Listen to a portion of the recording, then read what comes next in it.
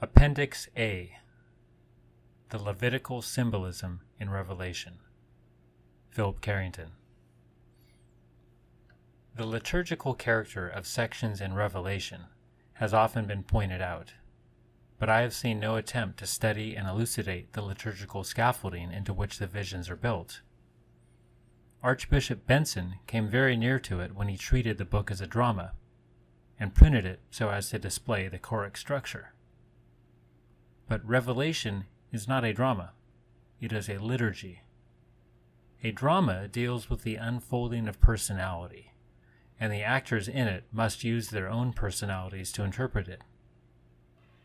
In liturgy, the hierophants must submerge their personalities and identities in the movement of the whole composition.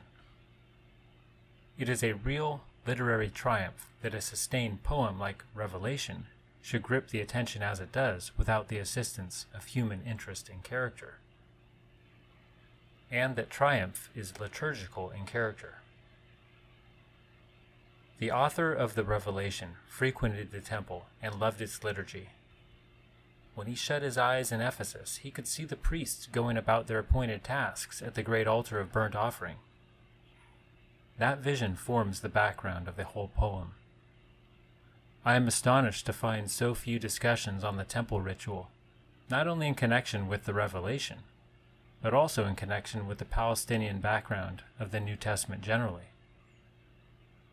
The recent advance in this study has concerned itself with the eschatological literature and the oral teaching of the rabbis.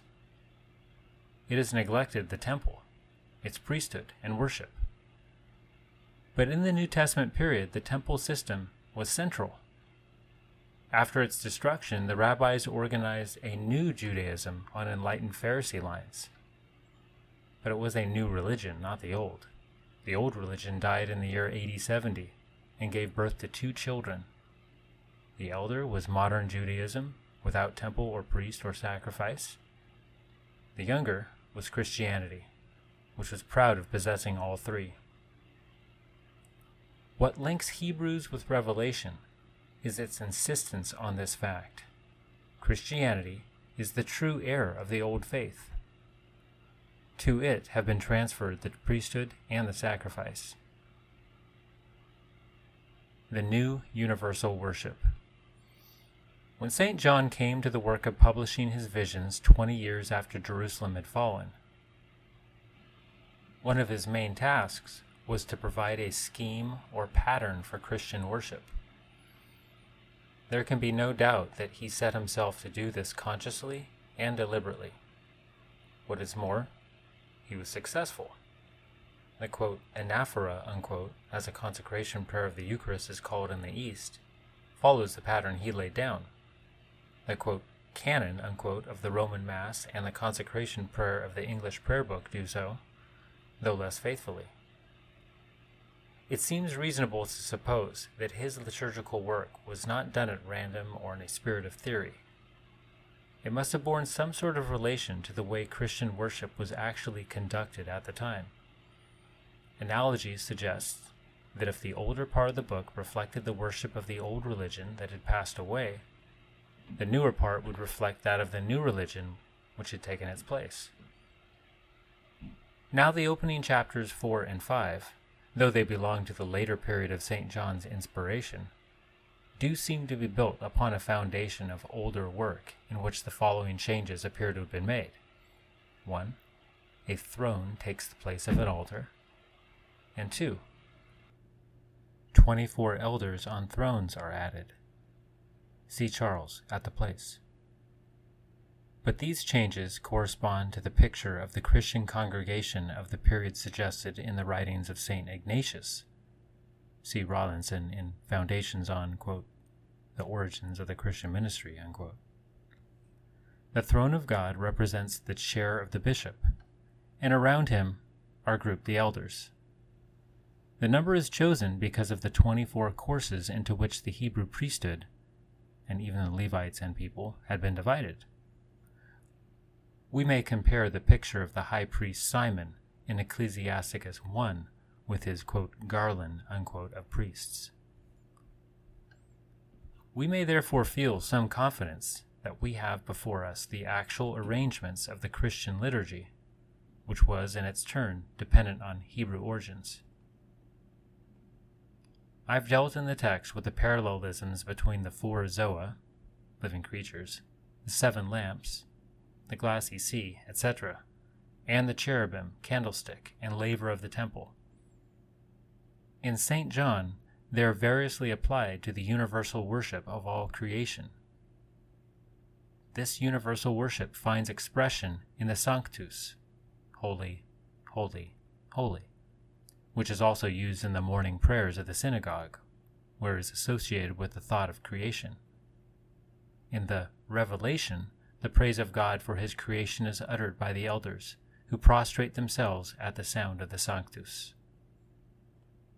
This is the, quote, first movement, unquote, of the anaphora, of the Christian Eucharist, in which men, quote, join with angels and archangels and all the company of heaven, unquote. Most of the Greek liturgies show traces of the, quote, axios, unquote, or axion, unquote, worthy of revelation. At rather a long remove, it is reflected in, quote, it is meet and right, justum et dignum, so to do, unquote. The revelation of St. John then proceeds to show us the Lamb as it had been slain for sacrifice, and the Christian liturgies follow him by narrating the life and death of Christ, and so leading up to the consecration and offering. The word standing, which is applied to the Lamb, is a translation of tamid, the technical name for the lamb which was offered every morning in the temple as a whole burnt offering.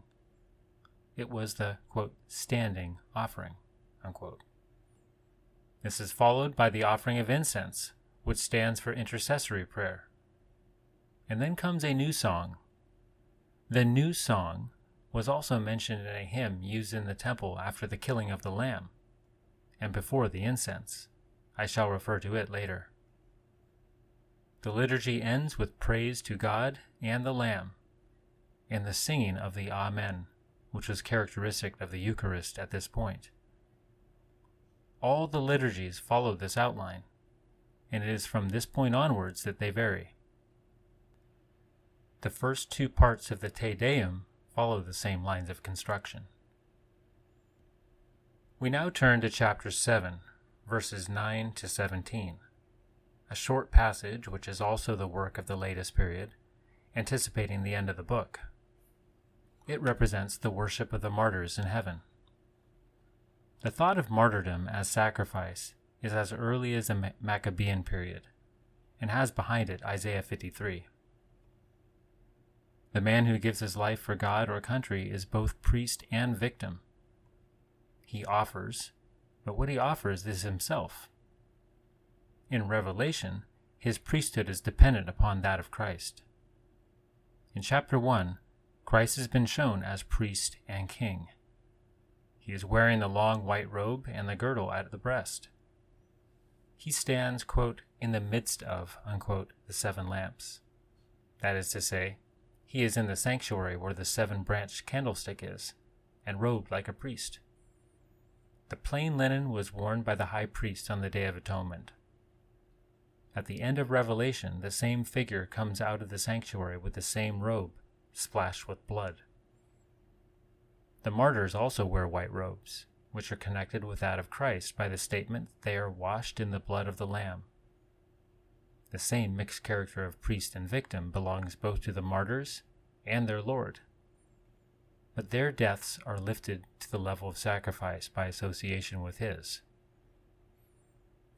The martyrs offered their bodies, and more than their bodies, their lives, their courage, their patient endurance. This is the living sacrifice of Romans 12, holy, acceptable, your logical worship. Giving the word body this wide sense, we may well agree that the white robes mean all that the martyrs offered to God, purified now in the blood of the perfect sacrifice. Later on, the white robes are called fine linen, which is priestly material. In the text of the book, I've compared the palms and the Hosanna, salvation, to the triumphal entry of Christ into Jerusalem. He's going up to be sacrificed. This is only part of a wider comparison. Both are connected with the ritual of the Feast of Tabernacles, which occurred at the time of ingathering, when the vintage and all the other harvests were in. In this festival, priests encircled the altar, waving palms and singing Hosanna. Here the martyr priests are in the sanctuary, waving palms and singing Hosanna around the throne, which has taken the place of the altar. The thought of tabernacles is carried further in the statement that God will tabernacle upon them. They are themselves to be his tabernacle or dwelling place. We turn to the end of the book for the fourth and last section dealing with Christian worship. In 21:3, the last statement is taken up again. It is, strange to say, a quotation from Leviticus, where it implies that the holy God will dwell among a holy people. Here it is widened to mean that men generally make up the sanctuary of God. His tabernacling is with them. The noun and verb, quote, tabernacle, unquote, are connected with the Hebrew Shekinah, the visible glory of God, which is said to have filled the tabernacle in the desert and the temple when Solomon consecrated it. St. John is announcing, therefore, that the old local sanctuary is gone, and henceforth the presence is with men in general, and God is making himself visible in and through them. The thought is developed in the epilogue, which begins with verse 9. It is first repeated in the language of symbolism. The holy city has the glory of God. Its luster is like the jasper stone. In chapter 4, God was said to be like the jasper stone, so that all this only repeats the previous statement about the tabernacling. God's, quote, visible, unquote, presence is in this city. It replaces the old temple. The whole city is filled with the presence, not merely a sacred part of it. Even its foundation is jasper, that is to say, divine. The precious stones built into the walls mean the elect souls in which God dwells, the 12 foundations being the apostles of the Lamb. The clear, bright gold of its streets means that God's tabernacle is built out of the pure in heart. This symbolism corresponds to that of the white robes. There was no sanctuary in it, that is to say, the presence is not localized. There is no alternation of light and dark upon it, no need to calculate suns and moons. It lives in the perpetual light of the presence. No 7-branched lamp needs to be kindled to burn through the night. The Lamb is the lamp. Through the lives of the elect souls in which God dwells, the light shall shine into the world. The community of the elect is wide open. Its gates are never shut. It has no national distinctions. The kings of the earth bring their glory into it, a reference to the sacrifices offered by Roman emperors and others at Jerusalem. The honor they gave to that sanctuary shall come to this: free to all shall be the waters and the fruits of the spiritual paradise. No hereditary and monopolist priesthood shall have sole possession of this sanctuary and mediate between God and his people. All his servants shall stand in his presence, and every one of them shall be like the high priest, and have his name on their foreheads. Open universal vision. Open universal priesthood. This epilogue builds up a picture of the Catholic Church in which it is contrasted at every point with the old Jewish temple, and shown to be more glorious because every part of it is filled with the illumination of the presence which had been confined to the Holy of Holies. St. John deliberately avoids all the ornaments of temple worship: white robes, golden girdles, harps, incense, altar. They are all gone. Note also its square shape, its gates, and its living waters, which are all taken from Ezekiel's temple. The temple sacrifice. We have gone through the later additions to St. John's poem and seen how illuminating it is to test them from a liturgical point of view. We now turn to the older visions which are preserved within this scaffolding. Chapters 1 to 5 are new material which forms an introduction to this older system, and no doubt older elements are to be found in them. I have pointed out already how the high priest is to be seen in the vision of Christ in chapter 1, the sanctuary and its ornaments in chapter 4, and the slain lamb in chapter 5. Let me now outline the course of the daily burnt offering at the temple. It may be divided as follows.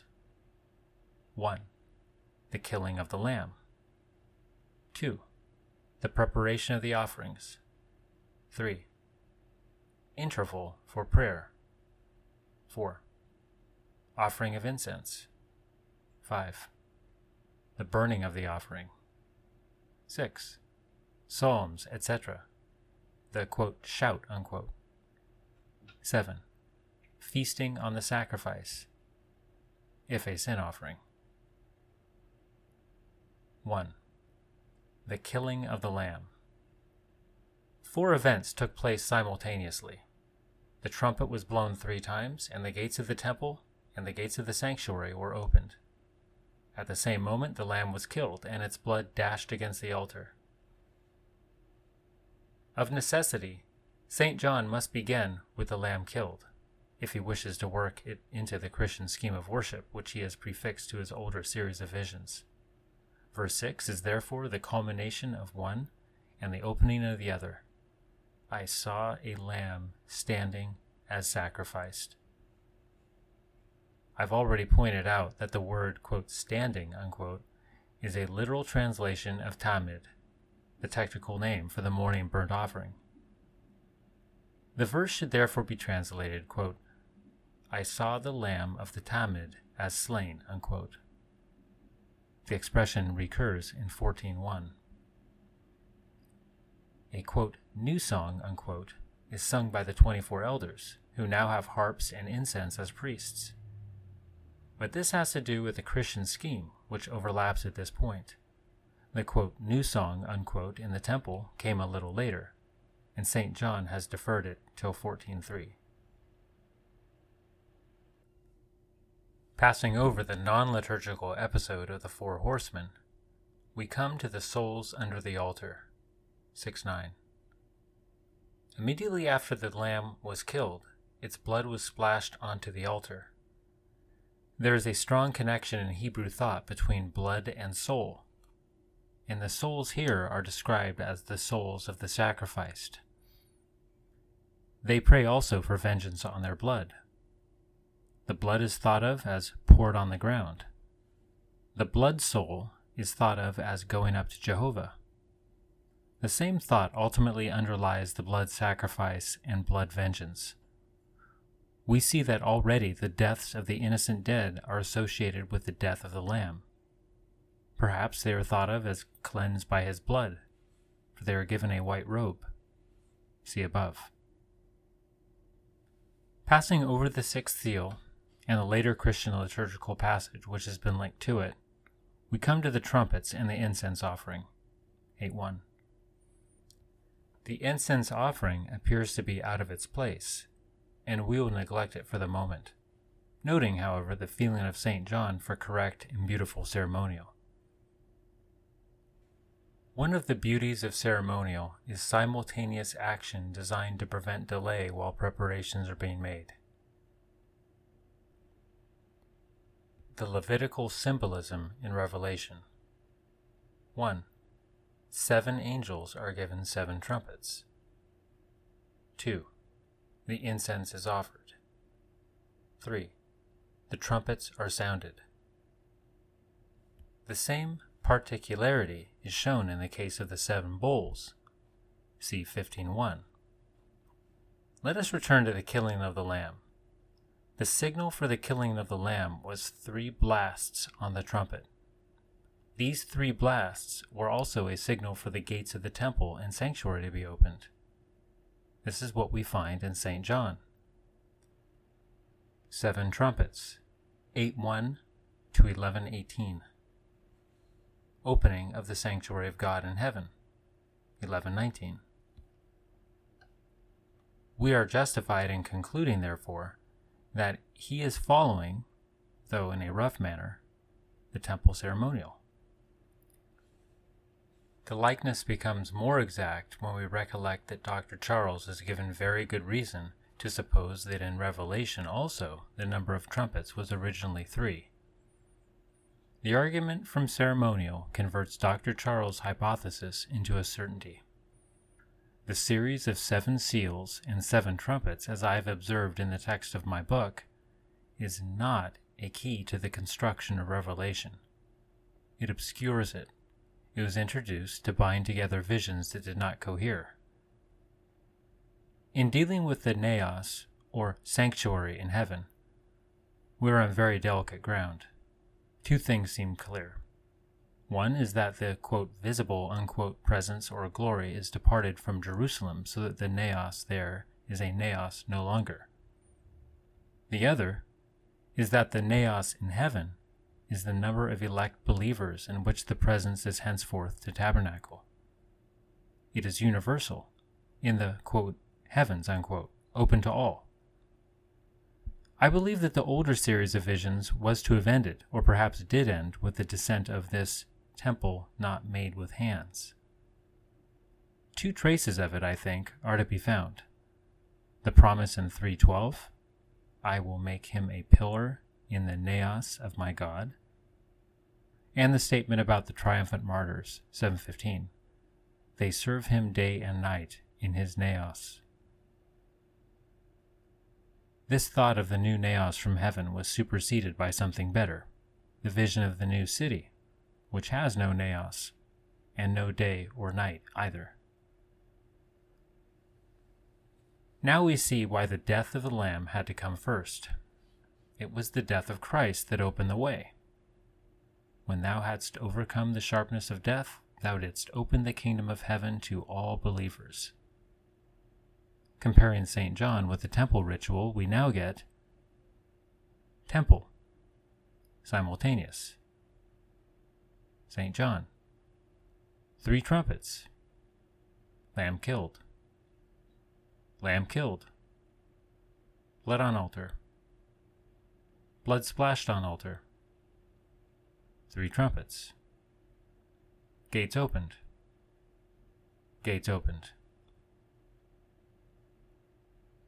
The incense offering, Revelation 8:3-5. Why then is the incense offering put in its wrong place? There are 1 or 2 suggestions which can be made on this point. The first is a literary point of some importance. St. John is following out several complicated systems in this book, and the logical order of one sometimes has to give way to another. I have shown how faithfully the order of Revelation follows the book of Ezekiel. Now this passage is based on a vision of Ezekiel's which comes at this point. If he remains true to Ezekiel, it must immediately succeed the vision of the sealing. Further, there was 1 day of the year when the offering of incense did come earlier, and this day was the Day of Atonement, the only day when the high priest was bound to officiate in person. We shall find other reasons for supposing that St. John has the Day of Atonement in mind. We have had one already. The high priest, Christ, has been shown to us in chapter 1 wearing a white vestment. And the only day the high priest wore white was the Day of Atonement. If this suggestion is true, St. John has not confined himself to the ceremonial of one type of sacrifice only. His ceremonial is conflate. We may note that he could not have used the Day of Atonement ceremonial only, as he would then have had to symbolize Christ by a goat. The ceremony described by St. John seems to be based on the daily ritual, as it is done by an angel, not by Christ the high priest. But possibly this need not be pressed, as the angel symbolizes the whole process of intercession. The half-hour silence which preceded the incense offering corresponds to the silence and prostration which followed it in the temple system. We may note that in the daily ritual, the naos was entered at this point, and the incense altar cleansed. The heavenly naos would not need this. On the other hand, when we come to the point where the incense offering took place in the daily ritual, we find that St. John has a very significant passage corresponding to it. To sum up, St. John desired at this spot to symbolize the prayers of the innocent dead coming before God and being answered. He therefore moves the incense offering to this point, as on the Day of Atonement. He thus preserves his parallelism with Ezekiel. A long, non-liturgical passage follows. The three trumpets are made to symbolize the voice of prophecy in its denunciation of sin. Lengthened to 7, they recall the fall of the city of Jericho, 8:6 to 9:21.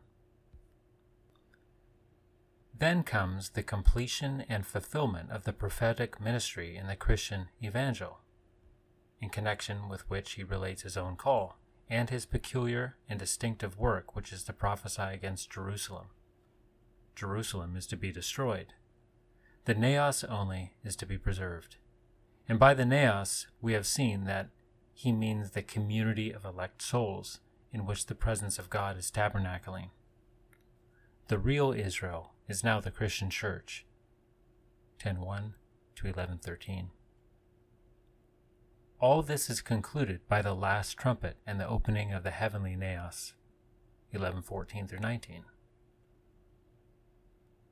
The great interlude is also non-liturgical.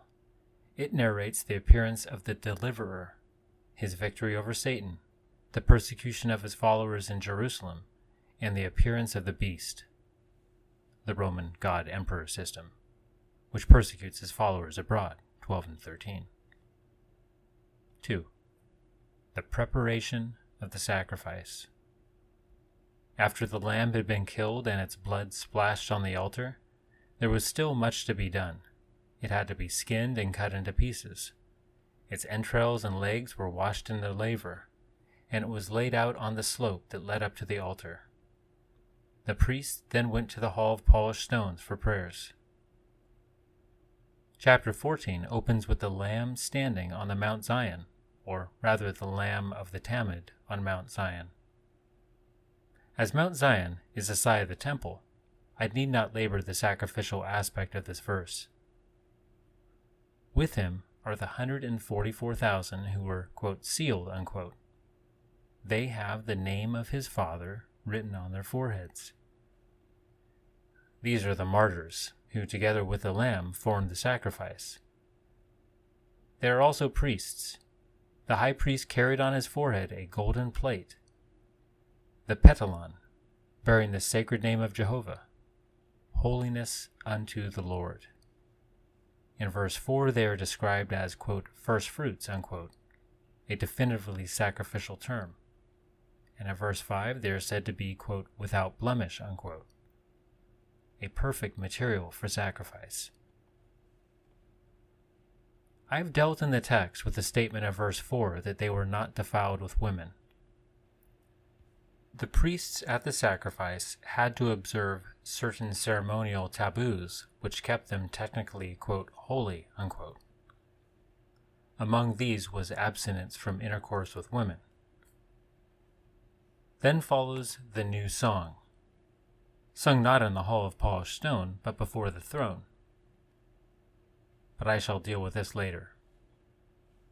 After the three woes, which are non-liturgical, we find the coming of one like a son of man upon a white cloud, followed by the harvest and vintage of the land. These are strongly liturgical in tone. Let us set it out liturgically. And I looked, and lo, a white cloud, and upon the cloud one seated like a son of man, having upon his head a golden crown, and in his hand a sharp sickle.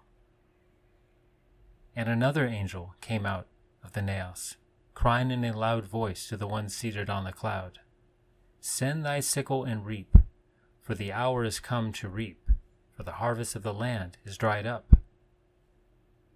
And the one seated on the cloud put his sickle to the land, and the land was reaped. And another angel came out of the naos in heaven, also having a sharp sickle. And another angel came out of the altar, who had charge of the fire, and said with a loud voice to the one that had the sickle, saying, Send thy sharp sickle, and cut the clusters of the vine of the land, for its grapes are full ripe. And the angel put his sickle into the land, and cut the vine of the land, and put it into the great winepress of the wrath of God. And the winepress was trodden outside the city, and there came out blood from the winepress. The liturgical form and tone of this section are obvious and invite closer study than we were able to give it in the text of the book. It is a very complicated passage. 1. Its primary reference is to Mark 13:26, which speaks A. of the Son of Man coming on the clouds, B. of his sending his angels to gather the elect into his kingdom, and C. of the sun darkened, etc., by which is meant the fall of Jerusalem. 2. The meaning of a resurrection of the just is impossible as the passage stands, though it may have meant that in an early recension of the poem. As it stands, it means the separation of the elect and their escape from the doom of Jerusalem. 3. There is a reference to the Jewish calendar and the system of feasts observed at the temple. A. Passover at the beginning of the year, marking the beginning of harvest, and B. Tabernacles or ingathering at the end of the year, marked by the vintage. This allusion relates the vision to our previous supposition that the early recension, J, ended with symbolism based on tabernacles. 14:1 and following would have followed this vision. 4. The liturgical form suggests that it may be based on the ritual of gathering in the harvest. Now the cutting of the first sheaf was itself a ritual, known as the Omer of first fruit. It occurred on Nisan 15, the quote, high day unquote, of John 19:31, and as it was done at night, it was contemporaneous with the resurrection. Nisan 14. Lamb killed, Passover eaten. Crucifixion, burial. 15. High day, first fruit cut, resurrection.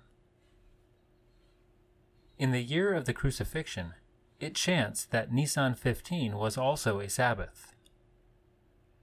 But this was, of course, a coincidence. I have dated the crucifixion, etc., as in the fourth Gospel, which I take to be correct. But in any case, the references in Revelation are to the crucifixion story as related in that Gospel. 5. Lightfoot in his account of the temple and its services gives an outline of the ritual for the Omer. Quote, those of the Sanhedrin sent about it went out at the evening of the holy day, the first day of the Passover week. They took baskets and sickles, etc. Quote, they went out on the holy day when it began to be dark, and a great company went out with them. When it was now dark, one said to them, quote, on this Sabbath, on this Sabbath, on this Sabbath, quote, in this basket, in this basket, in this basket, quote, Rabbi Eliezer, the son of Zadok, saith, with this sickle, with this sickle, with this sickle, every particular 3 times over, quote, and they answer him, well, well, well, and he bids them reap, unquote. This is not perhaps on first sight as close a parallel as one might have desired to the passage we are discussing. But there are points of likeness. A. There was a dialogue which took place at the beginning of harvest. B. It explicitly mentions the time. This Sabbath equals the hour is come. C. it explicitly mentions the sickle. D. The reaper is then commanded to do his work, but the words of this command are not given. The two dialogues are of the same character, have the same purpose, involve similar speakers, and have points of resemblance. We cannot expect much more. The word Sabbath demands a note. I think I'm right in saying that Nisan 15, though not necessarily a Sabbath, might be called a Sabbath, because it was in every respect equal to a Sabbath and observed in the same way. The breach of the Sabbath involved in cutting the first sheaf was excused. 6. A further very interesting parallel is afforded by the stage we have now reached in the Talmud, or daily offering. To the pieces of the lamb were added A. the meal offering of fine flour, and B. the daily offering of the high priest, which consisted of bread and wine. The Son of Man is, of course, the Christian high priest. The wheat harvest and the vintage afford some parallel to the bread and wine. The connection, which seems rather fanciful, will amount to a certainty if we accept the relation proposed in the text of the book between the cutting of the vine of the land and the murder of the high priest Ananus. For this provides a second point of contact with the thought of the high priest. To a poet of St. John's type, the thought of the high priest's offering of bread and wine would prove a basis for rich and complex symbolism. A. Considering the crucifixion, there is the thought of the high priest Jesus offering himself on Calvary, and antithetically, the thought that his offering was the work of the official high priest Caiaphas, and linked with this institution of the sacrament of bread and wine the night before the crucifixion. B. Taking the murder of Ananus as the starting point of the ruin of Jerusalem, there is the thought of the official high priest lying dead, sacrificed, as Josephus describes it, in the courts of the temple itself, a vengeance of blood. 7. The winepress imagery makes clear the blood vengeance symbolism, and suggests at once the Edomites who murdered Ananus. The words, quote, outside the city, unquote, are the link with the crucifixion, and provide a connection with the sin offering when it was offered for the high priest or for the whole nation, as in the special case of the Day of Atonement. For it was then that the body of the victim was taken outside the city to be burned. Note, the Day of Atonement follows the festival of ingathering. The parallelisms in the second section may therefore be summarized as follows. Temple. Preparation of lamb. Pieces laid on slope of altar. Meal offering. Offering of high priest. Bread. Wine. St. John. Lamb of the Talmud on Mount Zion. Appearance of Son of Man. Harvest. Vintage. Those with the lamb in St. John may perhaps be compared to the numerous free will offerings which accompanied the Talmud. 3. Interval for prayers, etc. At this point in the temple ritual, when all was ready for the sacrifice, the priests retired to the hall of polished stone for prayers, which included the 10 Commandments and Shema. Amongst them was a, quote, gula, unquote, which includes the following verses in the form still used among the Jews. True and firm it is that thou art Jehovah, our God and the God of our fathers. Thy name is from everlasting, and there is no God beside thee. A new song did they that were delivered sing to thy name by the seashore. Together did all praise and own thee as king, and say Jehovah shall reign who hath redeemed Israel. We are not surprised, therefore, to find St. John introducing at this point the song of Moses, the servant of God, and of the Lamb. It is sung by the martyrs standing by the glassy sea in heaven, which now appears as if mingled with fire, a clear reference to the Red Sea of the Mosaic deliverance. St. John's song is very like the temple ceremonial. Great and wonderful are thy works, Jehovah God of hosts. Just and true are thy ways, O King of the world. Who shall not fear thee, O Jehovah, and glorify thy name? For thou only art holy. For all the nations shall come and worship before thee, for thy righteous acts have been shown forth. The, quote, new song, unquote, mentioned in the temple ritual is alluded to earlier in 14:3 by those who stand with the Lamb on Mount Zion. But this song is only known to those who sing it. The song at this point, however, serves to identify them as priests as well as victims. A, quote, new song, unquote, has also been given to the 24 priestly elders who lead the Christian worship in chapter 5. This also follows the revelation of the Lamb of the Tamid as slain for sacrifice, 5:9. Quote, worthy art thou to take the book, for thou wast slain for sacrifice and redeemed to God in thy blood, out of every tribe and tongue and people and nation, and hast made them a royal priesthood to God, and they reign upon the earth. It is impossible to say how much of this psalmody is based on the temple ritual, or how much it has influenced Christian liturgiology. May not the, quote, true and firm, unquote, have suggested the, quote, meet and right, unquote? A form of the true and firm is still used in the synagogue morning prayers. 4. The incense offering. The next section of the daily ritual of the temple was the offering of the incense at the golden altar inside the naos. We have noted that St. John has placed this piece of ceremonial earlier, but this has enabled him to place something far more significant here. Let us note first that he has arranged the ritual of the 7 bowls exactly as he arranged the ritual of the 7 trumpets. A comparison will suffice to show this. The trumpets. The trumpets given. Incense offered. The trumpet sounded. The bowls. The bowls ready. The song of Moses and the Lamb. The angels with bowls appear. The smoke of the glory. The bowls poured out. It will be noted that in the case of the bowls, to which we are now coming, the ritual is more elaborate, as the greater importance of the event warrants. They are, of course, the real answer to the prayers offered with the incense. The trumpets were warnings. The point we have now reached was the most solemn in the daily ritual.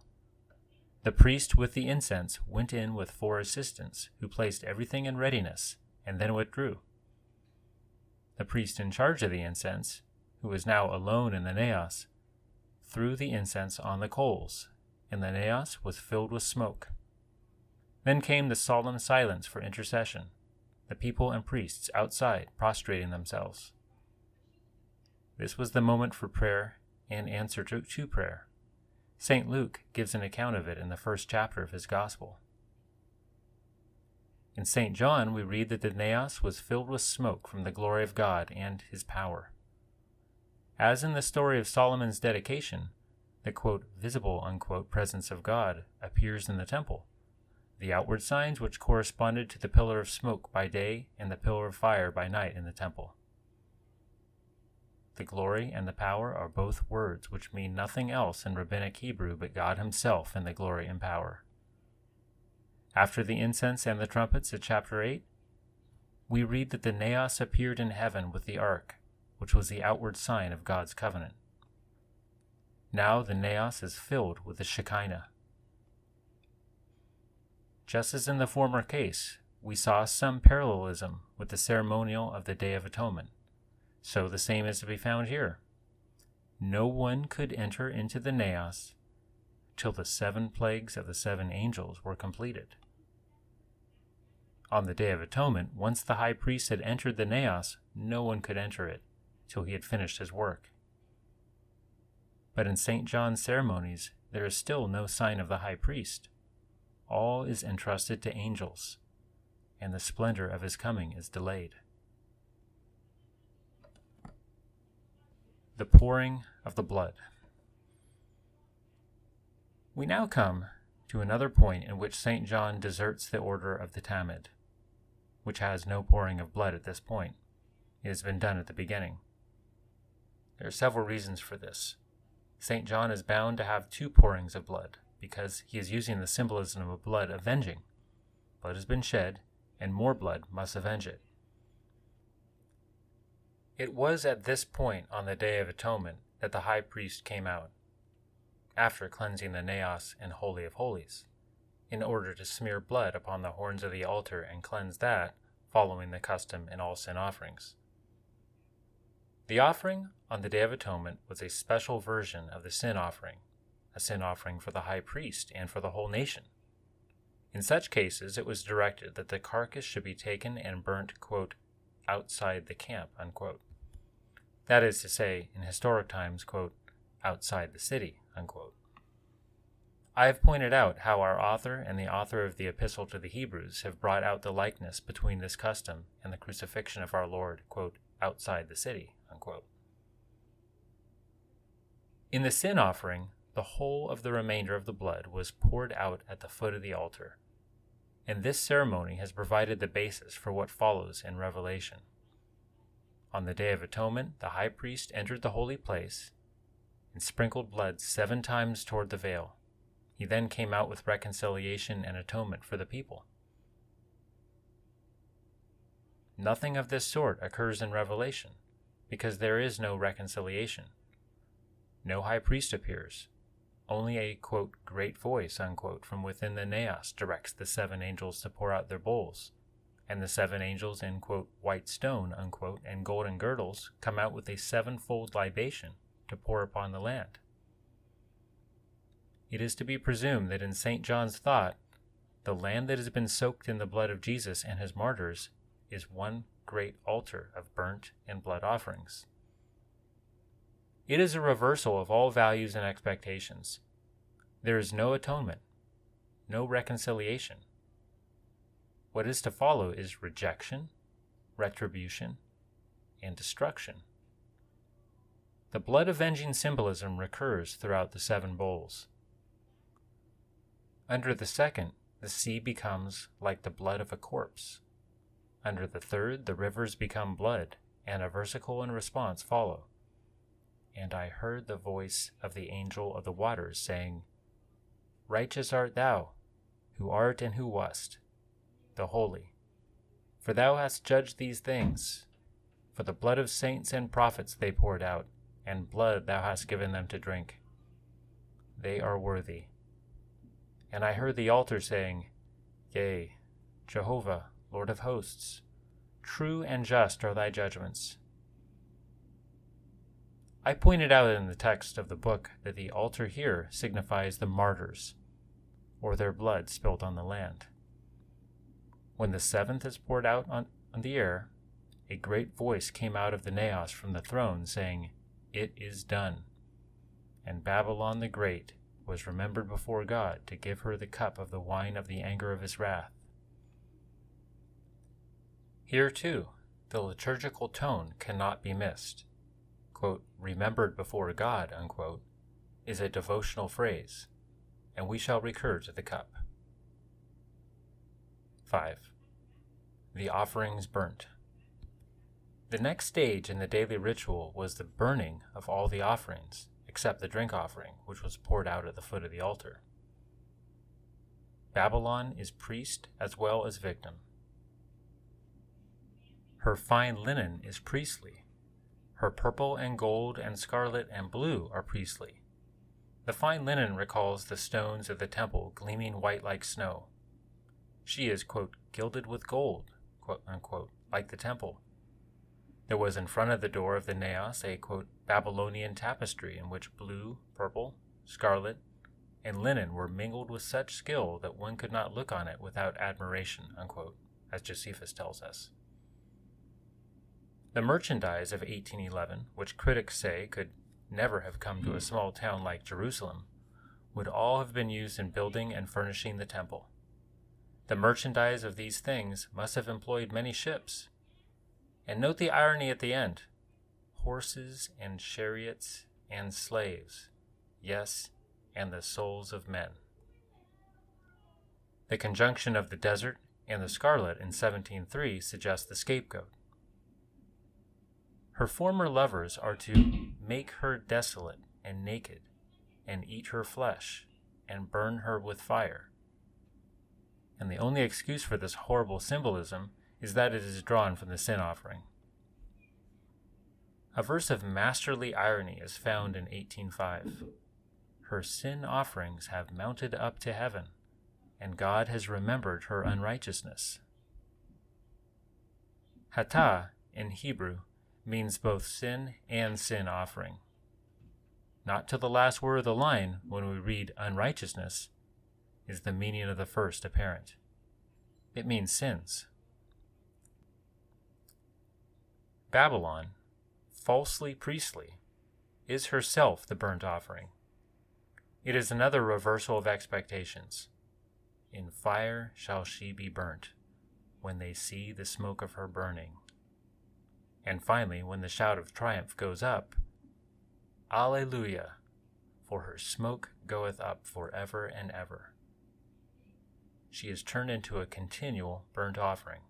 Compare Leviticus 6:13. Nor is that the end. One ceremony remains. The high priest's cup of wine, the drink offering, must be poured out. This, too, is not forgotten, but it is turned into a communion, to give her the cup of the wine of the anger of his wrath, for she is drunk with the blood of the saints and with the blood of the martyrs of Jesus. Repay to her as she repaid, and double and redouble according to her works. So ends the blood avenging. In her was found the blood of the prophets and saints and all who were slain for sacrifice upon the land. 18 and 19. 6. The Psalms. After the drink offering was poured out, came the Psalms. There was a, quote, shout, unquote. There were trumpets. There were prostration and silence.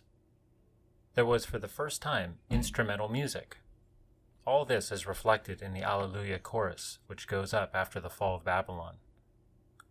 The detail of it need not detain us here, except that the Alleluias recall the last psalms of the book, and that each chorus begins with Alleluia, though in one case it has been translated into, quote, Praise our God, unquote, 19, 1-10. 7. The Feast on the Sacrifice. Sin offerings were followed by the eating of part of the sacrifice by the priest. 2 feasts follow the psalmody here, one for God's friends and one for his enemies. The first is the marriage feast of the Lamb, with its obvious reference to the Eucharist, 19:9. The other is the invitation to the birds of heaven to feed on the flesh of those who fall in the wars of the Messiah, 19:17. The Hebrew part of the book has 2 further liturgical points in it before it closes. 1. The coming out of the great high priest, 19:11, in which the liturgical symbolism is already gone. He comes out of heaven, not out of the naos. The naos in heaven seems to vanish with the early temple. I have dealt with the symbolism of this passage, but it is worth noting again the fine linen and the priestly garment splashed with blood. One fine point is the name written on the thigh. I have given an explanation in the text, which I think is the central one. But it is worth noting that priestly sacredness attached to the thigh. It was a part of the sin offering that went to the priest. I have seen medieval Jewish drawings with a letter engraved on the thigh, but I do not know the explanation. 2. The new naos, 21:3. Here, too, the liturgical symbolism is gone, though the description of the new order which replaces the old Jerusalem is taken from Leviticus.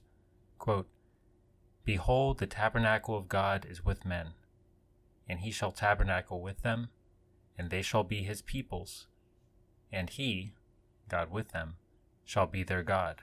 Unquote. The word tabernacle is used, but there is only a ghost of the old priestly symbolism. The new sanctuary is universal, human, Catholic, not national or local.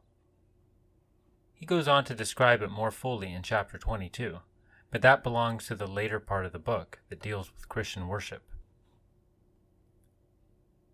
I have dealt fairly fully in this appendix with the liturgical background of the book, because it seems to have been neglected and yet to be all-important. It sheds a great deal of light on the tone and motives of the book. It reinforces the view that Babylon is priestly Jerusalem. It may shed some light on the development of Christian worship, and even on the worship in the temple. I cannot pretend to have done more than blaze a trail through a dense forest of obscurities, and what I have revealed I do not profess to understand. Until we know what a Jew felt when he saw the blood being splashed on the altar, or the fire consuming the lamb at the Tamid, we can hardly expect to enter into the complexities of the liturgical poetry of St. John. The liturgical structure of Revelation. A. Hebrew sacrifice. Revelation 1-3. Introductory. 4. Christian worship A. The Creator. 5. Christian worship B. The Lamb. 6. The Four Horsemen. Souls under altar. Sixth seal. 7. Christian worship C. The Martyrs. 8. The trumpets. Offering of incense. This does not occur at this point in the daily ritual, but it does on the Day of Atonement. See below. In the temple ritual, the silence follows the burning of the incense. 9. The trumpets, originally 3, symbolize the prophetic message. 11. The call of St. John and his witness against Jerusalem. Opening the sanctuary in heaven. 12-13. The great interlude. 14. The Lamb and his followers on Mount Zion. First fruits, without blemish. The harvest, Passover. The vintage, ingathering. 15. Song of Moses and the Lamb. The sanctuary opens. The smoke of the glory. No one may enter the sanctuary. St. John has placed the incense symbolism earlier, though the smoke recalls it here. On the Day of Atonement, no one might enter the sanctuary till the high priest had finished his work there. 16. Pouring of the blood. The 7 bowls. In the daily ritual, this is done at the beginning, but on the Day of Atonement, the high priest smeared the mercy seat and altar with blood at this point. 17, 18. Babylon burned. Her cup. 17:16 refers to the ritual of the sin offering. 17:2-3 is reminiscent of the scapegoat. 19. Alleluia chorus. The marriage supper of the Lamb. The high priest out of heaven. Compare Ecclesiasticus 50. The great supper of God. 20. Wars of the Messiah and judgments. 21-22. The tabernacle of God with men. Compare Leviticus 26:11-12. Christian worship.